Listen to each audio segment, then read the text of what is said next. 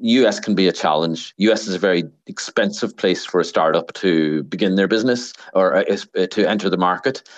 So what we're doing here is basically introducing them to their, distribution partners, channel partners, so that they can go straight into pilots. So rather than trying to figure out who their partners or are over in the US, we're basically bridging that gap